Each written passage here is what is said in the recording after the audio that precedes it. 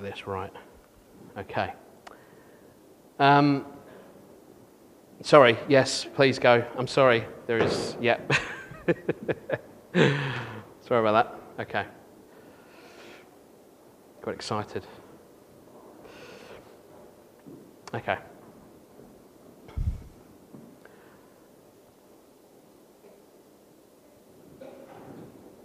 So when we're looking at this, this is really just an introduction into disciples and the different elements of what they were doing, how they followed Jesus, what they learned from Jesus, and just why this whole thing is important, why discipleship is important. And one thing that's really struck me about this is my concern is that we need to be on spiritually maturing all the time. And my concern has been, as I've probably expressed to some degree already, is that we sometimes get distracted from that and we plateau. I've read many books about how churches plateau, how they have a massive acceleration and then plateau. That is to level out. And here's what we need to do. We need to avoid plateauing. We need to avoid leveling out because actually there is no end to learning from Jesus. There is no end to learning from his word and why we should be effective disciples for him. So when we look at the disciples, what we know, for those who have read this, we know that they followed Jesus and were fully devoted to him. They, despite all their shortcomings, despite all their failures, they followed him, but even more so, he allows them to follow him. Remember, this is Jesus, this is God on earth. He allows sinful people to follow him. This is a powerful message. They were prepared as they learned to obey his commands. And that was imperfectly. They didn't always do it right. But they had the desire to do it. They wanted to learn more about it. They wanted to follow him. They wanted to know who he was. And so they were being trained in how to be disciples, how to be disciple makers. As we move to Acts, they moved from just disciples into discipleship or disciple makers. It's a powerful message, and I'll get on to where that comes onto in our reading. But every believer, and that is those that have repented, that have given their lives to Jesus, are disciples. Just to give you a demarcation, if you don't believe in Jesus, you're not a disciple of Jesus. I want to make that clear. Disciple means a student, someone who follows. And if you don't follow Jesus, you're not a disciple. I've seen many things where people argue the point that actually everyone's a disciple, and everyone cannot be a disciple of Jesus, especially if they don't believe in him. So there's a very clear demarcation. When you become a follower, you become a disciple. And as a disciple, we then mature as a disciple. So Jesus took his disciples then on a journey that changed them from ordinary people into kingdom-minded, kingdom-focused people. And so effective that we have this scripture in Acts. It's Acts 17, verse 6. It says, "But when they did not find them, they dragged Jason and some of the other believers before the city officials, shouting, 'These men who have caused trouble all over the world have now come here.'" Are you a troublemaker? Because this is what this is asking for. Now, that's not a troublemaker in that you disrupt the world and just be a protester or whatever. This is a troublemaker for Jesus. Someone who disrupts so that the truth can be heard. And in fact, when we read through this verse in Acts 17, what you find is they actually get away, they escape when they try to find them. When they try to find Paul, he escapes. And so actually he's not there just to cause trouble for the sake of it. He's there to cause trouble for Jesus. He's there to bring truth. And I love the ESV. I haven't got it up here, but the ESV version says, "These men who have turned the world upside down have come here also." Turn the world upside down. So Jesus' earthly ministry takes us from baptism all the way to his ascension to heaven from the Mount of Olives. And after his death and resurrection, Jesus gives his disciples the Great Commission and says, Therefore, go and make disciples of all nations, baptize them in the name of the Father and of the Son and of the Holy Spirit. He trusts them, he gives them, he spends 3 years with these guys, and he says, you're now ready. Go and make disciples. You are now disciples who must go and make disciples. And so the time had come for the disciples to repeat the process with others. And this Great Commission was given in Galilee and repeated at the Ascension. It marks the conclusion of the disciples' journey with Jesus. So when we look at the beginning of this journey, we find that the point of origin along the banks of the Jordan in Judea wilderness, where John was baptizing. And following Jesus' baptism, Jesus led to the wilderness for 40 days where he's tempted by Satan. Mark 1, verse 12 to 13 says, at once the Spirit sent him out into the wilderness. And he was in the wilderness for 40 days being tempted by Satan. He was with the wild animals, and angels attended him.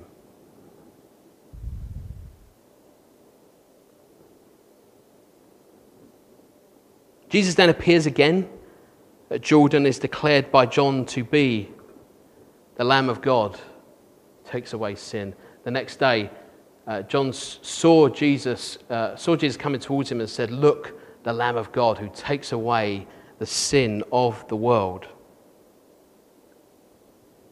So what does John do? What John does is then he guides his followers to follow Jesus.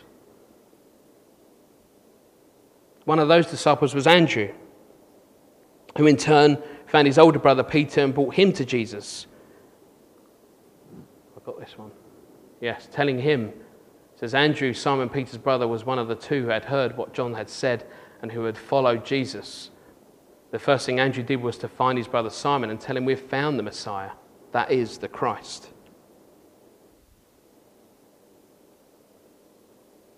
This pattern of new disciples bringing their family and friends to Jesus is the first template of what Jesus was laying down for us to do today with our friends and families.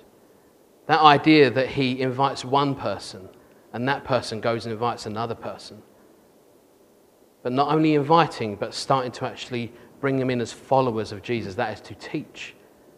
That is to help them along the process of believing, of being an effective witness for Jesus Christ. And so Jesus then extends the invitation. John 1, verse 43 says, the next day Jesus decided to leave for Galilee. Finding Philip, he said to him, follow me. Follow me, he says. The thing is, we don't know what it is about these men that Jesus picked on, that he found about them that said, these guys have something. It's never said, it's never mentioned. There's nothing in particular about them where Jesus mentions or the Bible mentions there was something about them. But maybe that is something we can learn from. That the fact there is no earthly measure for us to be in Jesus. And often, with many things in the world, we often have to qualify for something to have something. And yet Jesus says here, I'm going to take these reckless guys, and I'm going to say to you, follow me. Isn't that awesome? These guys, and maybe there's a bit of dramatization. If you've seen any of the movies of this, when he goes to find Peter, when they're fishing in the boat and things like that, and the attitude is almost like, why are you bothering me? And I don't know, that's for sure, that's a bit of a dramatization in the movie. But this idea that he would go to guys that probably just wasn't sure, why am I doing this?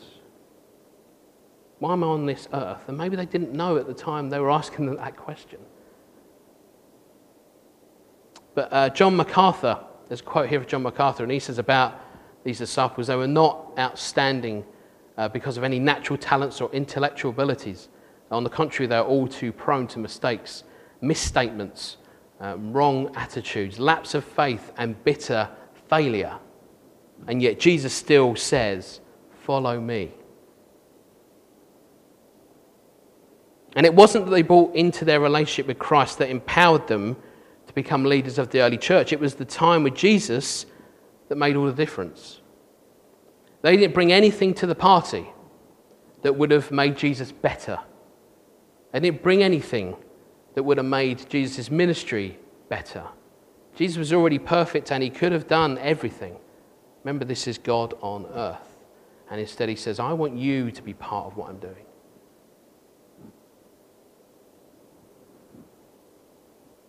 And through Jesus, they all grew to spiritual maturity.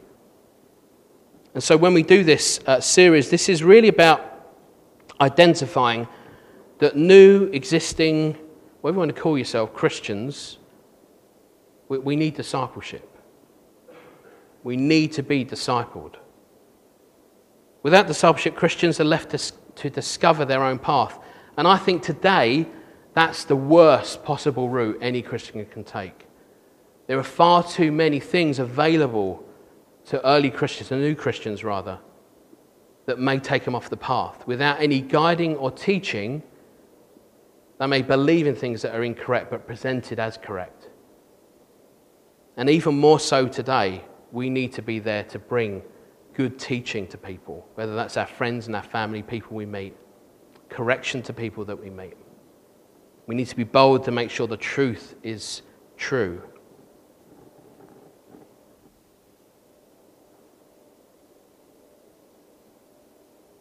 Today we do have Christians creating their own path, their own version of a personal God that serves them when they need it. We have that today. I've seen it. We have versions of Christianity where people are creating a personal God for themselves. Why would a God do this if he loves me so much? The moment we don't understand what God's love is, we go down the path of human love and we mix the two together. Why would he hurt me if he's such a loving God? So we create our own versions, the nice fluffy God. A God that is so easily rejected when life doesn't go our way, their way, whoever. We can easily push aside this God, in quotes, when life is not going the way we want it to go. And that happens today. People lose faith very quickly when the foundations are not put in place. And we as churches, all churches, are committing an act of abandonment when we fail to grow and mature Christians to be healthy, mature followers of Jesus. We abandon people to their own devices. And if there's no foundation, they will go down the wrong path. If we are not guiding Christians, people who have come to faith, especially new Christians, we are leaving them and abandoning them. We need to be concerned with more than the number of people who make decisions of faith to follow Jesus. Believers are not intentionally discipled, then we will remain spiritually vulnerable. We will be unable to feed ourselves or discern truth from error. This is how important this is. This is why we need a year to get through this stuff. We'll be susceptible to Satan's traps and unable to effectively share the gospel with others. And when I mean effectively, I mean if we're not being discipled and we go and share the gospel or a version of it, I don't know what that means when you go and meet God. I don't know what that means when I go and meet God. And if I'm not being discipled, if I'm not getting leaders to speak into my life about what I'm doing, and I give a version of the gospel that's not correct, that fits my idea of the gospel, Jesus will say, I didn't know you.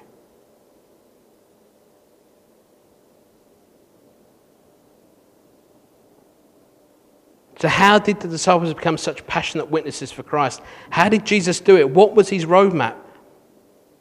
And did he leave us a plan that we can follow? I've already given it away. Yes, he left us a plan. The calendar was there. It's all going to be there. There is a plan. So Jesus started with people who were conscious or unconsciously searching for spiritual truth. That is the disciples. Those before they were disciples, we would probably say mostly that those guys that he called to follow him, in some form or another, had something within them that was, what's this life about? Whether they knew it or not. As for us as Christians today, we might recognise this when a friend engages in God-related conversations. And these moments help us to discern which people we might put energy and time into. Remember, discipleship or discipling a person, another Christian, is putting time into someone, putting energy into someone. And I can tell you from my own experience that there are times it's failed. There are times when I look back and I think I have maybe wasted a whole year on somebody because they were never really interested. They said all the right words, they did all the right things, but actually I wasn't discerning enough. I didn't tempt them to come and learn more about Jesus. Instead, I went too much over the other way and tried to compensate for their lack of believing, their lack of enthusiasm.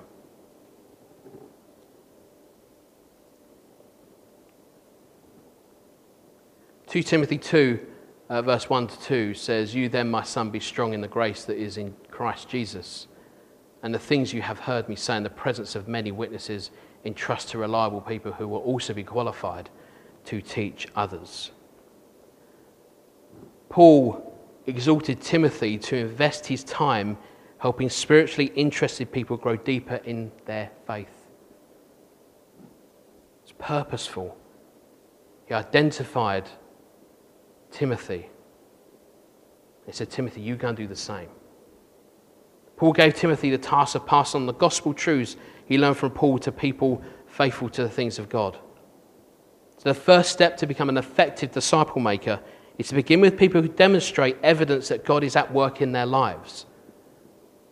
Remember, this is why I said there's a clear demarcation between those that are disciples and those that are not.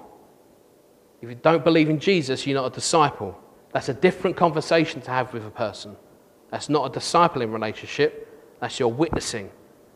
That's your outreach. That's your front lines. Different conversation. And so it's not to say that we only focus on these types of people, new Christians, people that have just given their lives.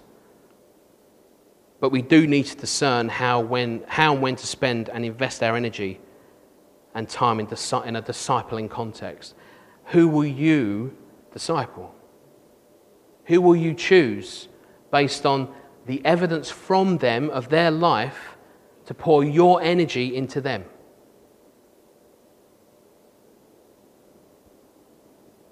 And this is important because we need to carefully consider the outcome of our disciple-making efforts. And it must be more than just helping them to know Christian doctrine and attend church regularly. That is kind of what we're doing today, as in the world today, in church today. It can't just stop at learning doctrine and attending church. In fact, this place must be a place you come, be taught, be equipped, be released to go and be disciples for Jesus. And most churches would be thrilled to see people come, speak some verses, speak some doctrine, attend church. But it stops far too short of maturity in Christ. If Christians know doctrine, attend church and give regularly, but do not share their faith, the progress of the gospel will decline. You remember that chart I showed you? I think most of you were in that room. The decline of the church. Do you know why that is? It's not because of the format we do church. It's because we're not being effective as disciple makers. It's because we're not getting out there and finding people who may believe in God and yet have no one to ask the questions to, no one to disciple them.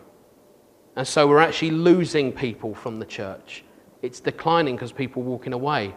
They get that high of knowing Jesus, knowing who God is, and then they're left to their own devices. That cannot carry on.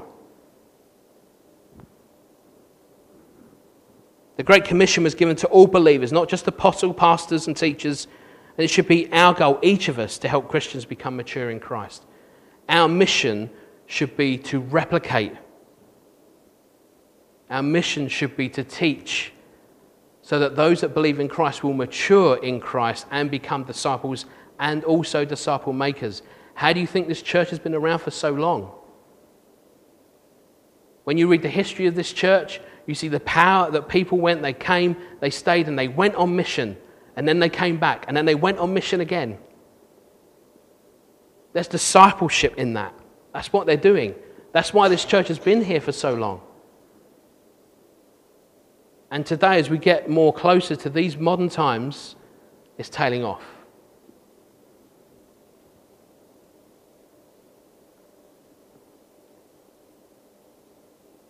But before we all rush out and start picking someone to go and tell about Jesus and start telling them how to live their life, we need to be aware that spiritual maturity will not happen all at once. It's a long process. It's an investment in somebody. It won't happen over a brief period of time. And even the disciples took time to mature, more time than we normally realise from the way we've learned about the events in the life of Christ.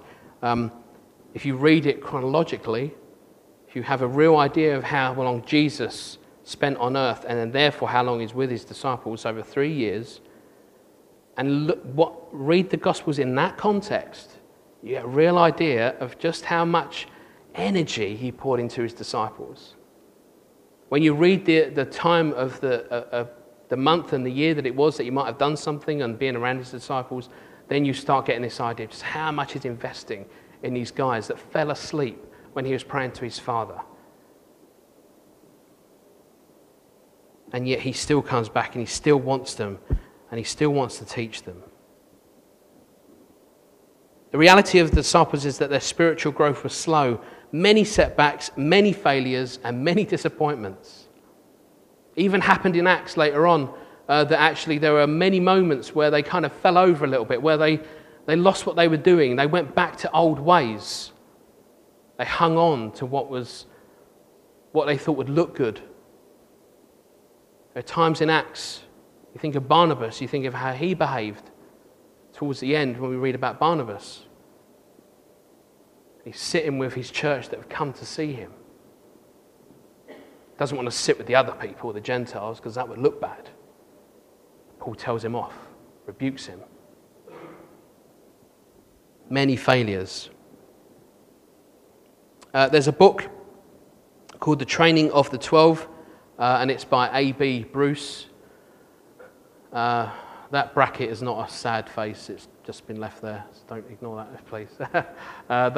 There's 3 phases that they go through. Firstly, they believe in his person, that is in Jesus. Second, they become full-time followers of Jesus. Then thirdly, they become apostles entrusted with the spread of his message. And this really demonstrates that disciples begin at a slow pace, which accelerates only when the disciple is living the truth that he or she professes. It's a slow process. But best to do it slow than not at all. Best to take your time than do nothing.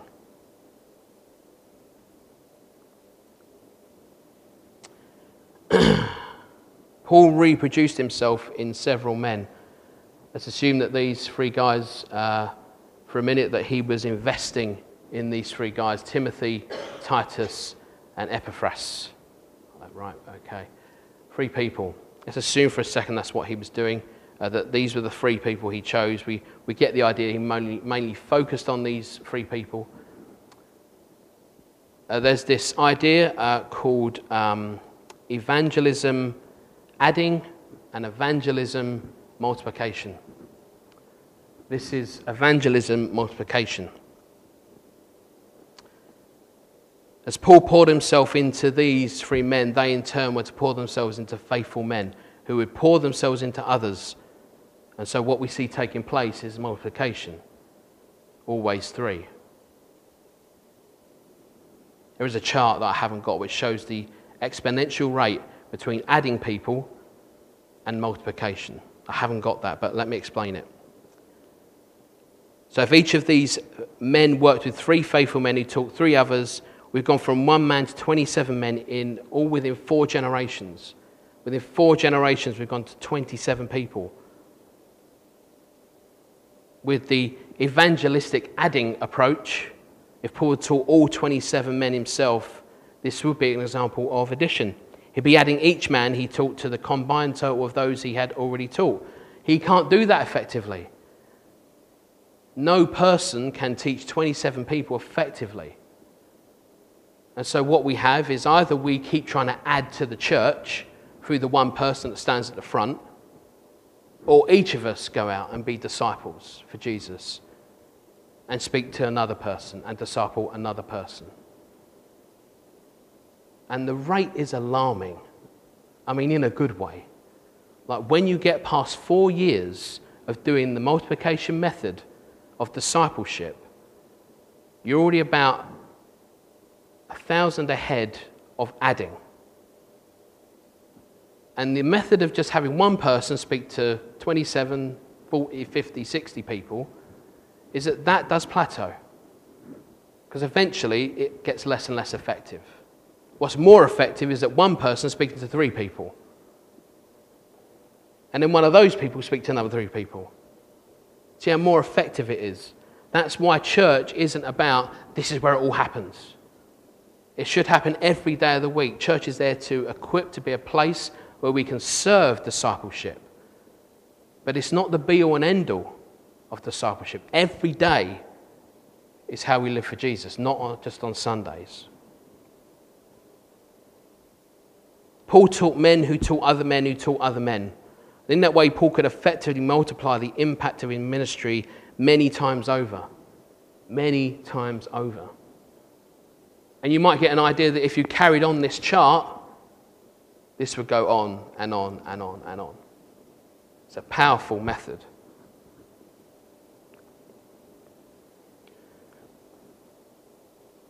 And so in the same way as the disciples spent more time with Jesus, he gave them an increased level of responsibility.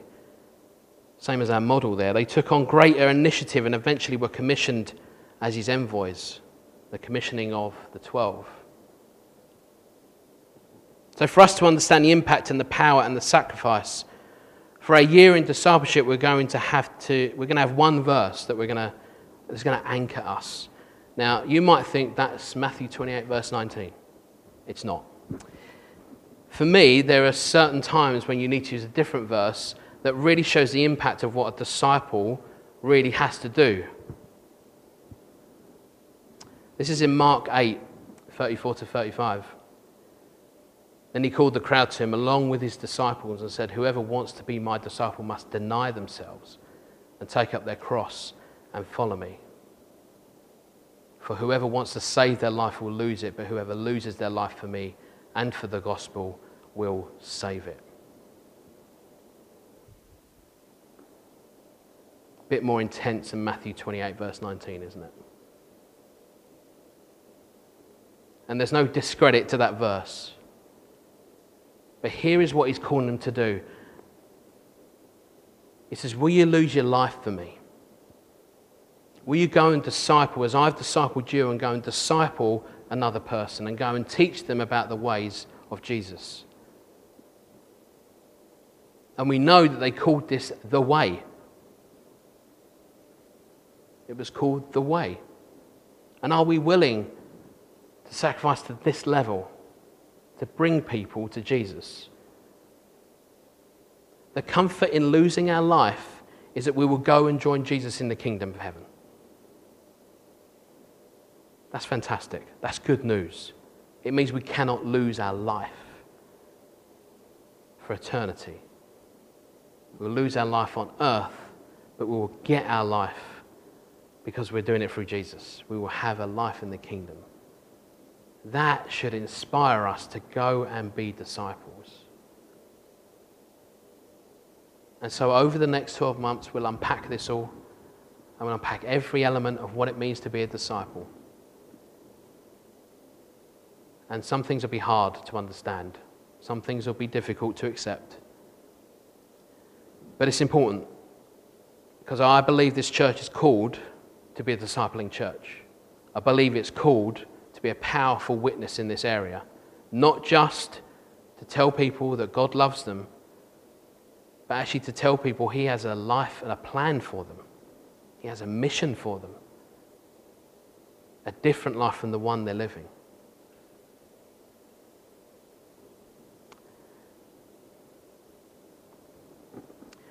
I'm going to pray, and then we're going to go through. I'll just say a benediction at the end, and you might wonder why I kind of went with this. When we say things at the end of services, my concern is that we get wrapped up in saying the same thing until its effectiveness is gone, until it's watered down to nothing. So what I felt God tell me was take charge. Take charge of what I want to say so that you can tell the people. And so I thought from now on what we'll do is we'll have a different benediction. That is to say, to speak well. If you don't know what benediction means, it's to speak well or to bless each other. And in the Old Testament, benedictions were used at the tabernacle, at the temple, in homes, where patriarchs would bless their families as they went out each day. And so the first one is a priestly blessing. And so we'll just go through these and just be blessed by it. And I'll put it up on the screen. And it goes like this. It says, "The Lord bless you and keep you. The Lord make his face shine on you and be gracious to you. The Lord turn his face towards you and give you peace." Father, we thank you for being with us in this place right now to teach us, to get us ready for the journey of being a disciple, to prepare us for what it really means to lay down our lives for Jesus, to be on mission for you, Father. So, Lord, we ask as we've blessed each other here today, Father, that you go with us into our homes, workplaces, everyday places we might go to, Father, and be with us. And, Father, we ask for your Holy Spirit to give us a word to direct us in what to say. And, Lord, guide us in those people that we need to pour our time into and our energy into. Father, we ask these things in your holy name. Amen.